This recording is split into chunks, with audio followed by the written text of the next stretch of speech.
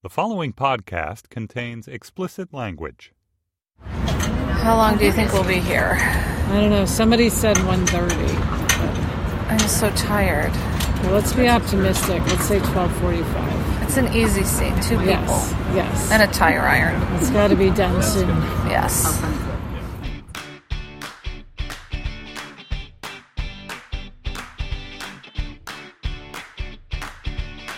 Hi, and welcome to Happier in Hollywood, the podcast about how to be happier, healthier, saner, more creative, more successful, and more productive in a backbiting, superficial, chaotic, unpredictable, fundamentally insane world. I'm Liz Craft, a TV writer and producer living in LA, and with me is my high school friend and writing partner of 18 years, Sarah. That's me, Sarah Fain. On this podcast, we talk about being writers in Hollywood, how we balance a career and friendship, and how to survive the war of attrition that is life in Los Angeles. Today, we're coming at you from the Hollywood Forever Cemetery. Yes, we are on set for our pilot, The Fix. Yes. It's a beautiful LA day, a classic LA day in a classic LA location. And we have a view of the Hollywood sign. Yes. We're sitting, I should say, in a mausoleum. Yes, we are. This is something that happens at Hollywood Forever Cemetery. Yeah, we will. We'll post pictures on Instagram. Hashtag The Fix. Yes. Hashtag Happier in Hollywood. Today, we're going to talk about collaboration with our favorite collaborator, Marcia Clark. Then, since we are in the ultimate Hollywood location, we're going to check in with the location manager of The Fix, Veronique Vowell, about the perils and pleasures of location scouting. And then we are having celebrity sighting after celebrity sighting today, but all of them are 6 feet under. We'll take a little tour of all the famous and infamous folks who are buried here at Hollywood Forever. Sarah, before we dive in, we have a pilot question from a listener. Lauren wrote us, "My husband Corey is shooting his first pilot in Portland, and I'm here with him. Do you have any specific suggestions on how I can help Corey through this pilot process? It's incredibly exciting and stressful, and I'm just trying to be supportive in any way I can, but I'd love to hear if you had any specific things you wish your spouse or families had known or done for you during pilot season." Well, of course, I love this question. It's a great question. And we should say we know Corey and his writing partner, Matt Partney. Yes. Matt was an assistant on Angel when we worked on Angel. So we've known them forever, it seems like. Yeah, so congrats to Corey and Matt on their so first happy for pilot. them. Yes. Yeah. All right. So, Lauren, you actually have probably the hardest job. Yes. Like Matt and Corey are in hell. Yes, but they're so occupied. Yes. Now, I would say, be understanding, Yeah. right? It's kind of the number one thing. Whatever is happening, just roll with it. Yeah. Because the job is the job. Yeah. And there's really nothing that Corey can do about that. Yes. So The truck is rolling. yeah, so it's like if you've had a plan that, we're going to have this one Saturday night off in Portland and we're going to go to this great trendy restaurant and it's going to be this wonderful romantic thing. And then at 6 p.m., he gets a call that there's a wardrobe disaster and he's needed back in the office. I mean, there's nothing he can do to get out of it. Yeah. It's, as we say, things are a season of sacrifice, and this is a season of sacrifice mostly for you. Yeah. Like, that's the hardest thing, I think. Like, when we're doing a pilot, we're just so engaged and up to our eyeballs in everything that it takes to get a pilot done. And it's really, unfortunately, the people around us who suffer the most. I'm laughing because this morning Adam was like, "Can you give Jack medicine?" Because Jack has a cold. And I'm like, "I'm making a pilot. How am I supposed to give him medicine? Like, I'm too busy." But, it's just ridiculous. Yes. Yeah. And like my nanny right now, because I'm an only parent, my nanny is like stepping up enormously. She's Yes. spending so much time at my house. She showed up yesterday at 5:30 in the morning so that I could be on set at 6:30. It's like the support system that a pilot requires Yeah. is truly astounding. And I mean, it certainly is appreciated. Like, the level of support that people give to those of us who are in the middle of this pilot insanity. I can't even express how grateful we are for it, and I'm sure Corey will be for it. What's been incredibly great for me is that every time we've done a pilot, my family has been amazing. Yes. My parents came to Budapest when we did a pilot. My aunt is coming next week so that she can be kind of on hand during the editing process, which is just as crazy as the shooting process. Yes, and that's something Lauren should be prepared for. That it's not over when they say cut on the final scene. It is not over. It's really just beginning. Editing is just as grueling as shooting. Now, the other thing Lauren should know is that she's going to be spending a lot of money. Oh my God, so much money, Lauren. It's coming. Because you think, you're making money off. Last pilot we did, Sarah, you ended up spending $12,000. No, I was $12,000 in the hole from the pilot. And hopefully that won't be the case with Corey and Lauren. But you have to, you want to buy a truck, at least one for the crew. That costs a lot of money. A lot of times, even for a pilot, you'll get a crew gift. That costs money. You are, you're off in another city, and that just, even though you get per diem, that ends up costing money. You get flowers for the actors on their first day. So if you have a big cast, that's a lot of money. And that's not something that production is going to pay for, but it's something that we think is a really good idea to acknowledge someone's first day of work. Like, it's a huge deal for the writers and the director, but this is a huge deal for the cast as well, and they want to feel acknowledged. And welcomed. And go with the flow, and know, Lauren, that as bad as it may seem in some moments, that's no indication of whether or not it's going to go. Right. And as well as it may be going, that's no indication of whether or not it's going to go. You just don't know what the future holds at this point, and you have to just accept that the future is unknown and just kind of try to stay in the moment. Yeah. And try to, I hope you guys can enjoy it and celebrate the fact that Corey has reached this huge milestone. So congratulations to Corey and Matt, and Lauren, to you. We hope, well, of course, their pilot is actually our competition. Yes. But so let's hope hopefully that we all make it. Yes. All right. Next up, we're going to talk to Marcia Clark about collaborating, the wonders of collaborating. But first, a quick ad break. Now it's time for our segment from the treadmill desks of, in which we discuss what's most pressing in our work psyches this week. And this week, that's collaboration. We've talked about how TV is a collaborative medium, but during a pilot, it is the most collaborative that it will ever be. And to talk with us about the delights and disasters of collaboration, we thought it would be fun to talk to our primary collaborator these days, Marcia Clark. There's no disasters Marcia. with you guys. Oh, yeah, none at all. No, none. Now, we should say that Marcia Clark, in addition to having been the lead prosecutor on the O.J. Simpson trial, is also a prolific author. And she has a show coming out, another show, not just The Fix, which we hope will be coming out, and we will get to that. But first, we want to talk about The Fix.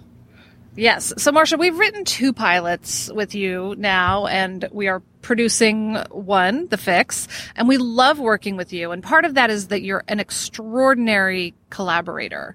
What do you enjoy about collaborating? Well, see, here's the thing.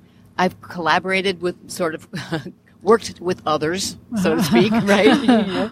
And it's you guys that make it so great. It's you guys. Aww. No, really, truly. You know what I mean? Otherwise, why would I be back, right? Because This is true. We chose to do this together again. Yes. We did. We chose. This was an absolute, right? Yes. So the first time we got together to do Blood Defense was like, I told you only after the fact, you didn't know that I had interviewed a bunch of writers because I had other working situations that were unpleasant, to put it very mildly. And I thought, life is too short, YOLO. I really want to, if I'm going to do this again. And writing together is such an intense experience. And there's so much room for pain and sorrow and misery and all that. It's just, I'm not going to do it. Yeah. And you guys were like, it was so immediately apparent to me that you were perfect for me, and I knew we would work well together, and I knew you guys were going to be awesome, and you were. Well, thank you. I will pat myself on the back you for choosing well. And then it all proved to be true. We worked on that pilot together, and it was a wonderful experience. So when you guys had this idea for The Fix, which blew my mind, you know what? I can't wait to work with them again. It was so wonderful. So, you know what I mean? It was really all about you. And I don't think I could have done, it's more than that. I'm sorry. I'm talking a lot, but I got a lot to say. This particular premise is one that I would not be able to do, I think, with anybody else. And we should take a second and explain what the premise is. The fix is about Maya Travis, who is a prosecutor in a trial of the century. She's trying a guy for having killed his ex-wife and her friend, and he is found not guilty. And the trial has shredded Maya's life, so she leaves Los Angeles in the prosecutor's office and goes and lives on a horse farm. And we meet her 8 years later when her co-counsel comes to her front porch and says, he did it again. You've got to come back. This time we've got to get him. So it's you've experienced losses in that world, and it's, you know, something that hits home for you. Yeah, we say it's based on sort of your emotional truth. Yeah. It's a fictional world and a what-if premise, but certainly centered in the emotional truth of what you experienced. Exactly. So, yeah, for those who are listening, if that story sounded familiar, that backstory, that's because it is.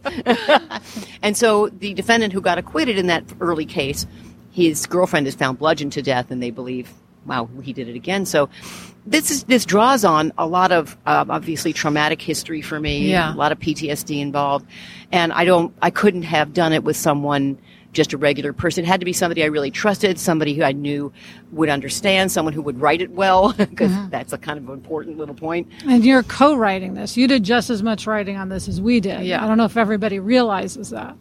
You know, they skip over me all the time. Yeah. You know, when they talk about the script, it's like, hi, Liz. Hi, Sarah. I know. We're like, okay. And Marcia also wrote it. Yes. And I'm involved in there somewhere. I wrote a the and an and. But, yeah, we basically split it into thirds, and then we've done a lot of rewriting together. You guys are so excellent at it because you bring an attitude to the table of, I'm not going to take it personally. You know, we just want to make the script better. It doesn't matter whose line it is, your line, my line, and every once in a while we'll remember whose line it was, but at this point I think we've forgotten. Yes, totally. But that's a credit to you because you do work that way, and that's what makes for a great experience. Well, but I have to say, every kind, wonderful, generous thing you're saying about us is so true about you, if not more so. I don't believe that. I mean, you're the person kind of putting your emotional health on the line to talk about these things. You know, I mean, I think we had so much fun working with you on the first pilot that we did. We just wanted to figure out a way to do it again. Yeah. I did too. You know, true great collaborations are so rare that it's like you have to grab onto them and I think them going. Boy, that is so true. And we've all seen the ugly side of that sort of thing. Yes. People are just terrible. They're mean. They hate everything you do because all they want is theirs, my way, my way, my way. That's never productive. And it does hurt the script. It hurts the show. Yeah, and I think there's a lot of it's insecurity. It's like if people are insecure, they have to try to put their ego out front and claim credit for things. Whereas I think we all feel like we all bring something to the table, so we don't feel threatened in that way. And the other thing I will say is that I think the three of us share a direct style of communication, and that goes with not taking things personally. And I would say for anyone out there who's looking to collaborate, because I mean, people collaborate not just on scripts, but on, you know, opening a small business is a collaboration. Working on a team project is a collaboration. I think just direct communication is the key to making a good collaboration, because if you're sort of going passive aggressively around someone's back, or you're not saying what you feel, you're letting something simmer, that's when it explodes. You know, 110% true. So, and a collaboration could be a remodel. Remodeling your home. Right? Don't get Liz started. Well, you know, and everybody suffers with that, you know, but that too, I mean, all of these things that you do in your life, whether it's with a husband or a friend or whoever, or just a coworker, these are all collaborations. And if you bring the right attitude, it can be a wonderful experience and enriching, and you become more than the sum of your parts, or it can be a miserable experience where it goes downhill really fast. And I'm just praying that we get picked up, if only for the fun of working with you guys. really. I agree. The idea that we would not be working together at this point seems unfathomable. It just feels like such the norm. And it's like our little family needs to stay together. Exactly. I agree. Our sort of thing has been, and it developed over time, but that like there's always a third way. Like you will have an idea, Marcia, then Liz will have an idea, or I will have an idea, then you will have an idea. And like if we don't like something, we just keep going. Yeah. And then usually we find that third thing that all of us are really excited about. Yeah. So I think in that way, like this collaboration has been so successful because we push beyond where we would usually stop. Yeah, I feel like we've tried to say if all three of us don't love something, we shouldn't stop talking about it. Right. Yeah. We shouldn't. We should keep going until there's something. And when we know that we love it, it's obvious. We can feel it. Yeah. We can feel it. We all go, oh. Yeah. And you know what? The other thing is the willingness to accept that a good idea can come from anywhere. Yeah. And the people who can't stand that and reject out of hand, and I've worked with people like that. Yes, Usually it happens with men around the table, I'm sorry to say. But you know how it goes. It's like duck, duck, goose. The minute the girl says something, it's like it goes around the table until the guy says it. Then it's a great idea. Yeah. Oh, yes. Yes. That comes back to experienced that. But we have like an all-woman practically show here. Yeah. We We're going to have to bring some men in if it goes to series. Yeah. We do. At least a couple. Are you sure? They'll be token men. Exactly. It's about time for token men instead of token women. But they don't get to ask, I don't know how to talk now. I don't know how to act. I'm not allowed to do that. Yeah. I don't want to hear that whine. No whining. No whining. No whining from the men. Exactly. Now, one thing we're also all familiar with in Hollywood is these sort of shotgun marriages of collaboration. I mean, you've probably been in a couple. Like you're saying, you didn't want to get into a shotgun marriage with the project we did together last year. And I think we all agree that, like any marriage that starts out badly, if a shotgun collaboration starts out badly, it's not likely to get better. Yeah, I agree. It's like, when you get, first of all, you're being forced into this marriage, and that's never a good thing. So you don't start with a great attitude, but you maybe start with a little bit of hope. But when you actually meet the person and you see that this is not a good collaborator and this is not somebody that you would ever choose to work with, it becomes very difficult to get over that. And then you're just constantly suffering, trying to make the best of a bad situation. And to say that it ever gets good, I don't think those situations, I've never seen them get good. I've seen them deteriorate really fast. And then there's this torture of having to pretend to be nice and like each other when everything about them jangles and is actually pretty painful. And that can happen in any work situation, in any office. You get stuck with who you get stuck with. You don't love everybody you work with. And that's going to happen. And in Hollywood in particular, it seems that when collaborations are a bad match, it's usually because there is no trust. And there's usually no trust because you're getting stabbed in the back every 10 seconds. Right. There's no trust for a good reason. For a good reason. Exactly. Bad collaborations can truly bring out the worst in everyone. Yeah. I can find myself acting in ways that I would normally never act in, where I'm just being a bitch extraordinaire.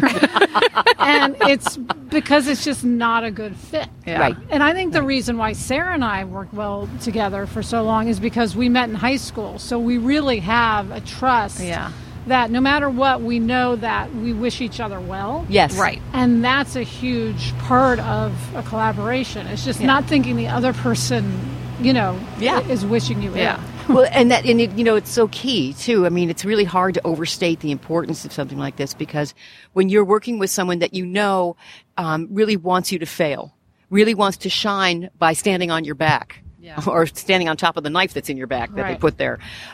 It's a terrible feeling. It's a terrible feling. You can't do your best work that way. That's for damn sure. But the product suffers too. The show does not benefit from that kind of attitude, but we see it all over Hollywood. Oh, yes. All the time. Yes. So the fact that you guys have this trust and you do, it's very clear that you're there for each other in so many ways. And that only makes for a better working relationship, to be able to come into work. And I love this about you guys. I can come in and say, oh, I had my son lost his job and it was really bad. And then I get true commiseration and true understanding of how painful that is. And vice versa. When you're having Absolutely. issues Yes. with either one of your And kids, I it's can like, say, Violet oh, hasn't gone into kindergarten. and I could feel your pain. I really did. Oh, thank God that turned And out I mean, okay. to It turned out anyone- beautifully, thank God. I will say to anyone out there who is in a bad Yeah. situation with a collaboration, most of us have been there. Yeah. Yeah. It will pass. Yes. Grit your teeth. If you can't get out of it immediately, then just, start planning an exit strategy. You're right. There's going to be times everybody has to muscle through. You can't have a perfect working situation Every time. every time. It doesn't Yeah. happen. You can't have a perfect marriage every time. No, exactly. And, Marcia, speaking of marriage, before we let you go, we have to talk about the fact that you've been cheating on us. You have another show. It doesn't count. It doesn't count as cheating because it's unscripted. Okay. Right? And it just premiered on A&E. It's called Marcia Clark Investigates the First 48. Yay. What can you tell us about it? It's a true crime show. So in this first season, because look at me all talking about first season like we know we're going to get a second season. You will. Fingers You crossed. will. Fingers crossed. Yes. That's right. So I'm going to knock on something. But in this first season, we look at notorious cases, and it's a deep dive. It's 2-hour episodes where we reinvestigate these cases, like Casey Anthony, Drew Peterson, Robert Blake, Chandra Levy. We look at 7 of these cases, and it's a real investigation, unlike a lot of these crime shows that they just kind of tell the story of the case. We go out to the field and I talk to the investigators and the defense attorneys and, all the witnesses and all the police, and I try to reinvestigate the case and look for new evidence. And I found a new angle, and in some cases shocking new evidence in every single one of them, because there's so much there.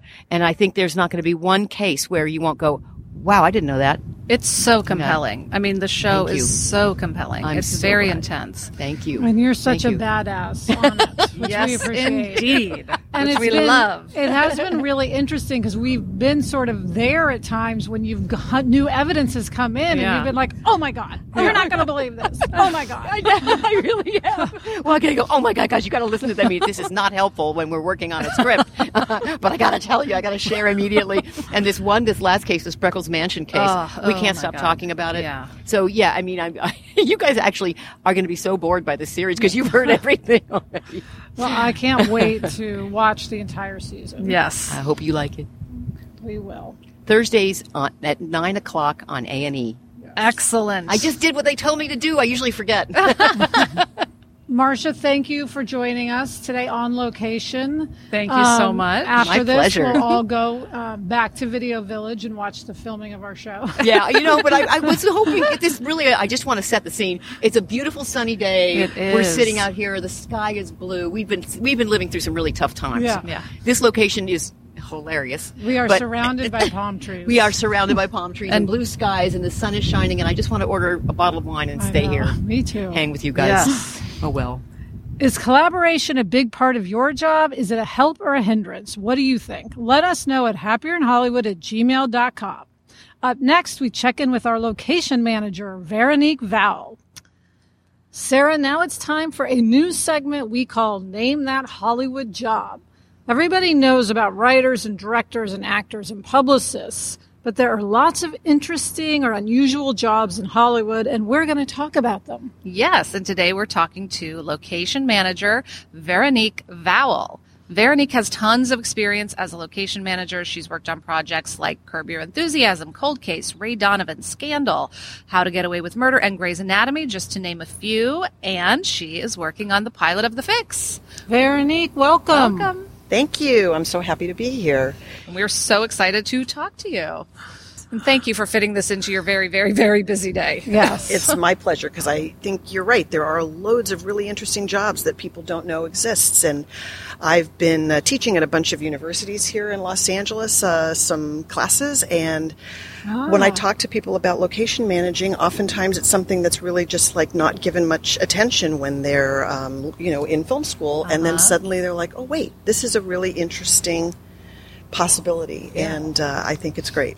Well, this leads to our first question, which is, can you tell everybody what a locations manager does? Well, first of all, it's a location Oh, manager, okay. not a location Location manager. manager. Okay. A We've location learned manager. something already. A location manager works with the writers, the producer, and the director to find the best locations outside of the sound studio that would be good for filming.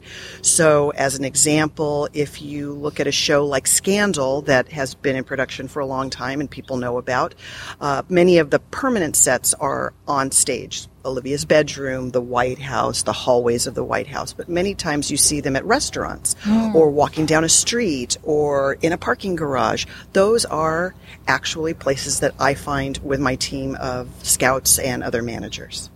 Now, a question that we have is, okay, you find a location, but as we all know, part of what we're doing is working in a budget, and you have had the not fun job of saying, well, it's not just this fee, it's all these other fees.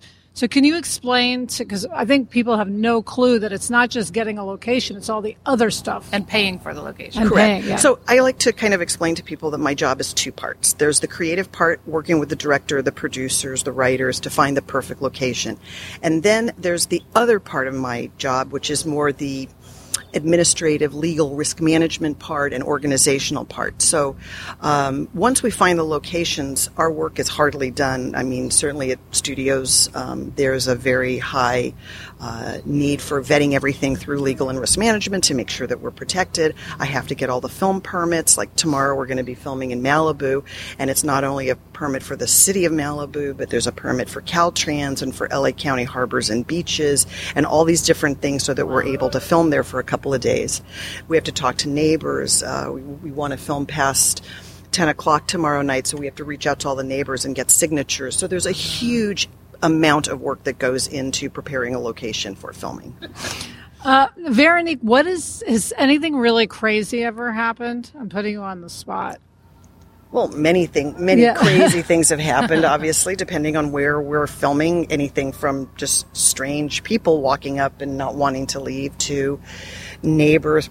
One neighbor in one area we were filming years ago, she brought out like 15 vacuums and put them on her front lawn to make as much noise as possible because she wanted to get paid off. Other people will suddenly take out their chainsaw for no apparent reason to do something that they weren't planning on doing, only to be able to get money from us.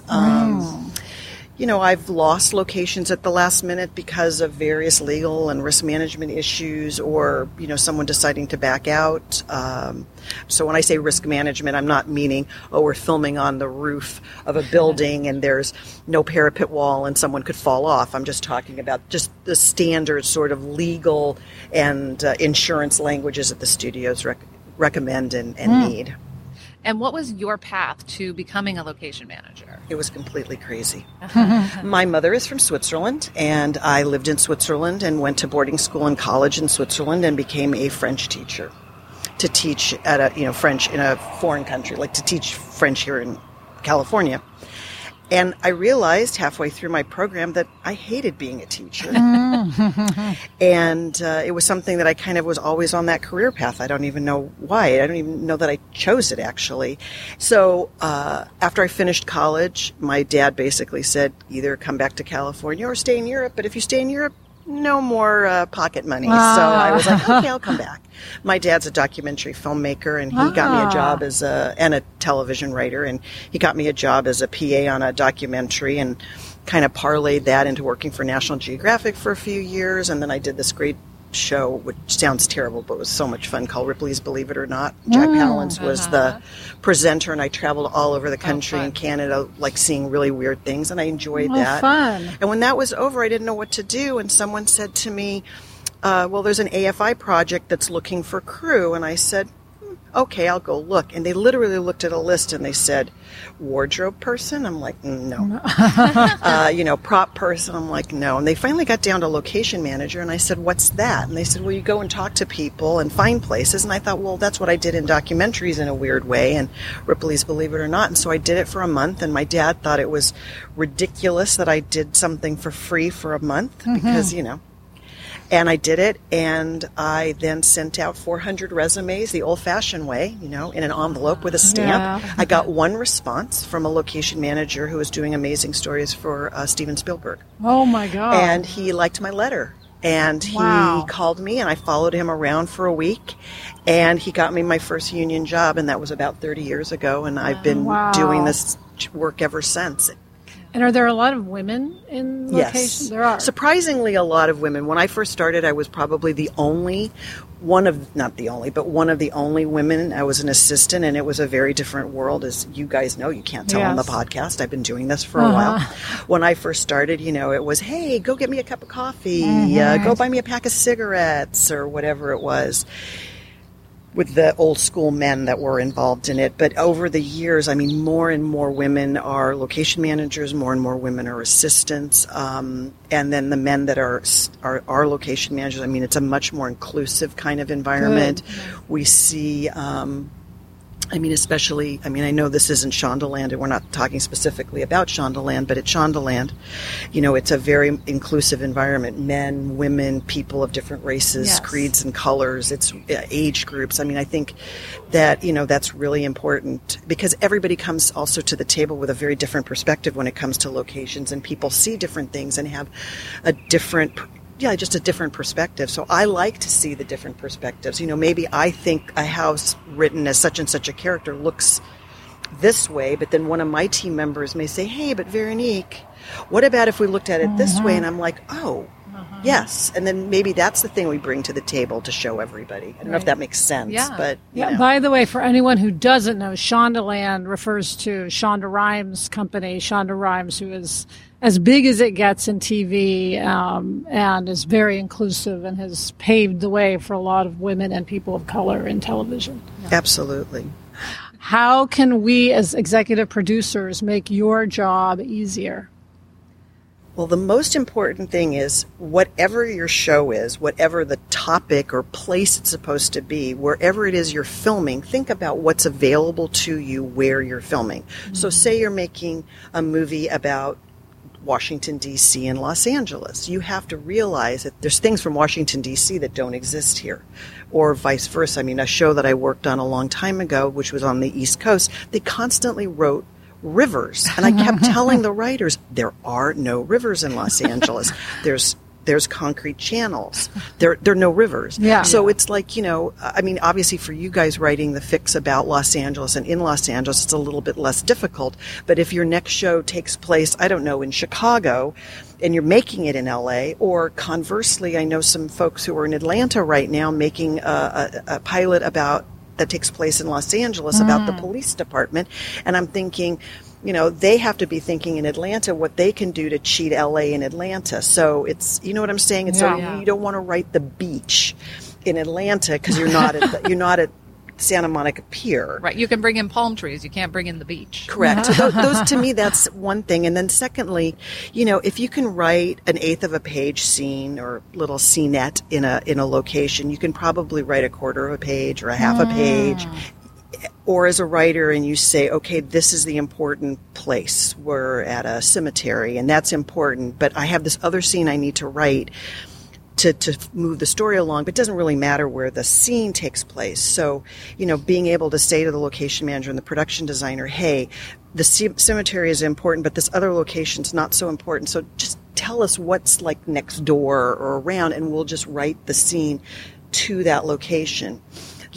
Obviously, I always ask, what's the dog and what's the tail when we're looking at a script? Like what are the important locations? Like on the fics, what were the most important locations? Yeah.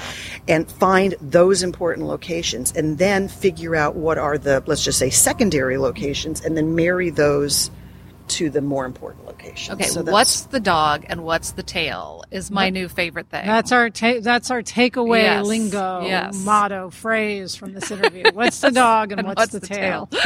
That's amazing.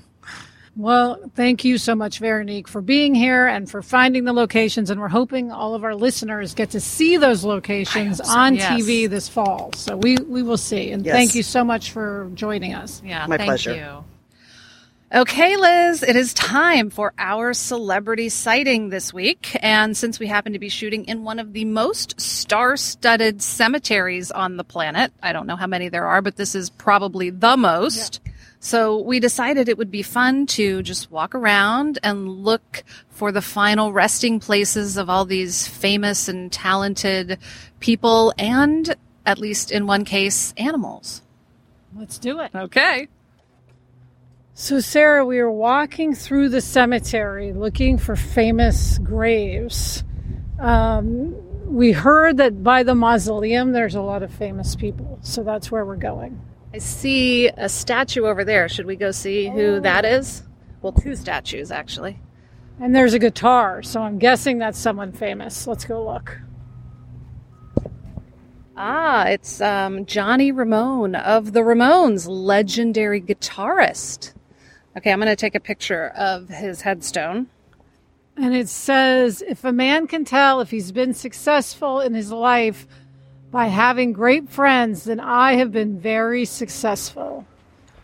What's interesting about this as we're walking through the cemetery is we're running into people who are here just going on walks during their workday. There's a woman with some kids over there. There's a lady reading a book. It's a very peaceful, lovely place.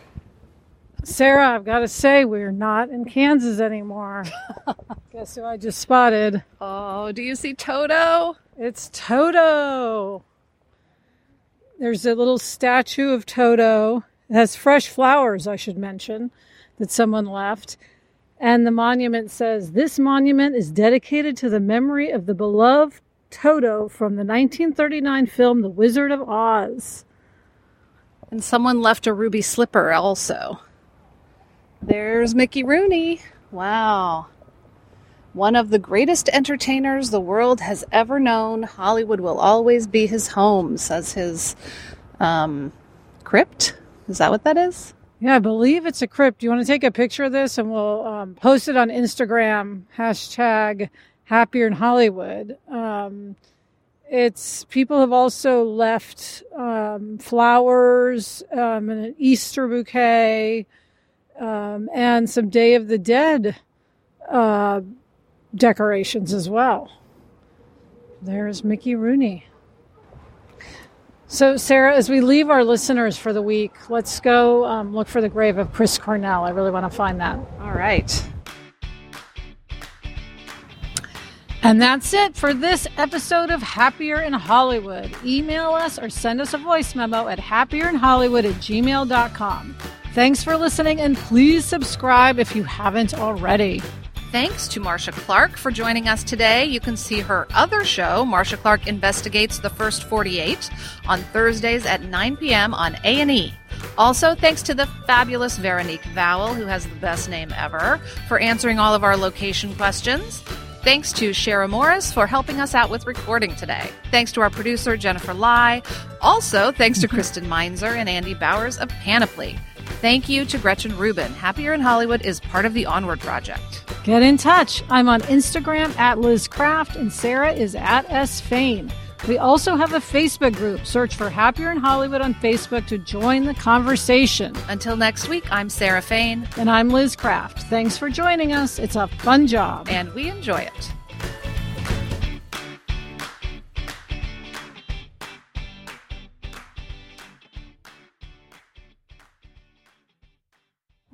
Sarah, would you want to be buried in Hollywood forever?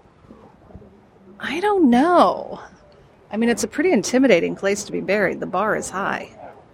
I don't want to be buried at all. I want to be cremated and scattered. I don't want to be confined to any space. Yeah, I think I'm with you. All right. Sorry, Hollywood forever. You will not be our forever resting place.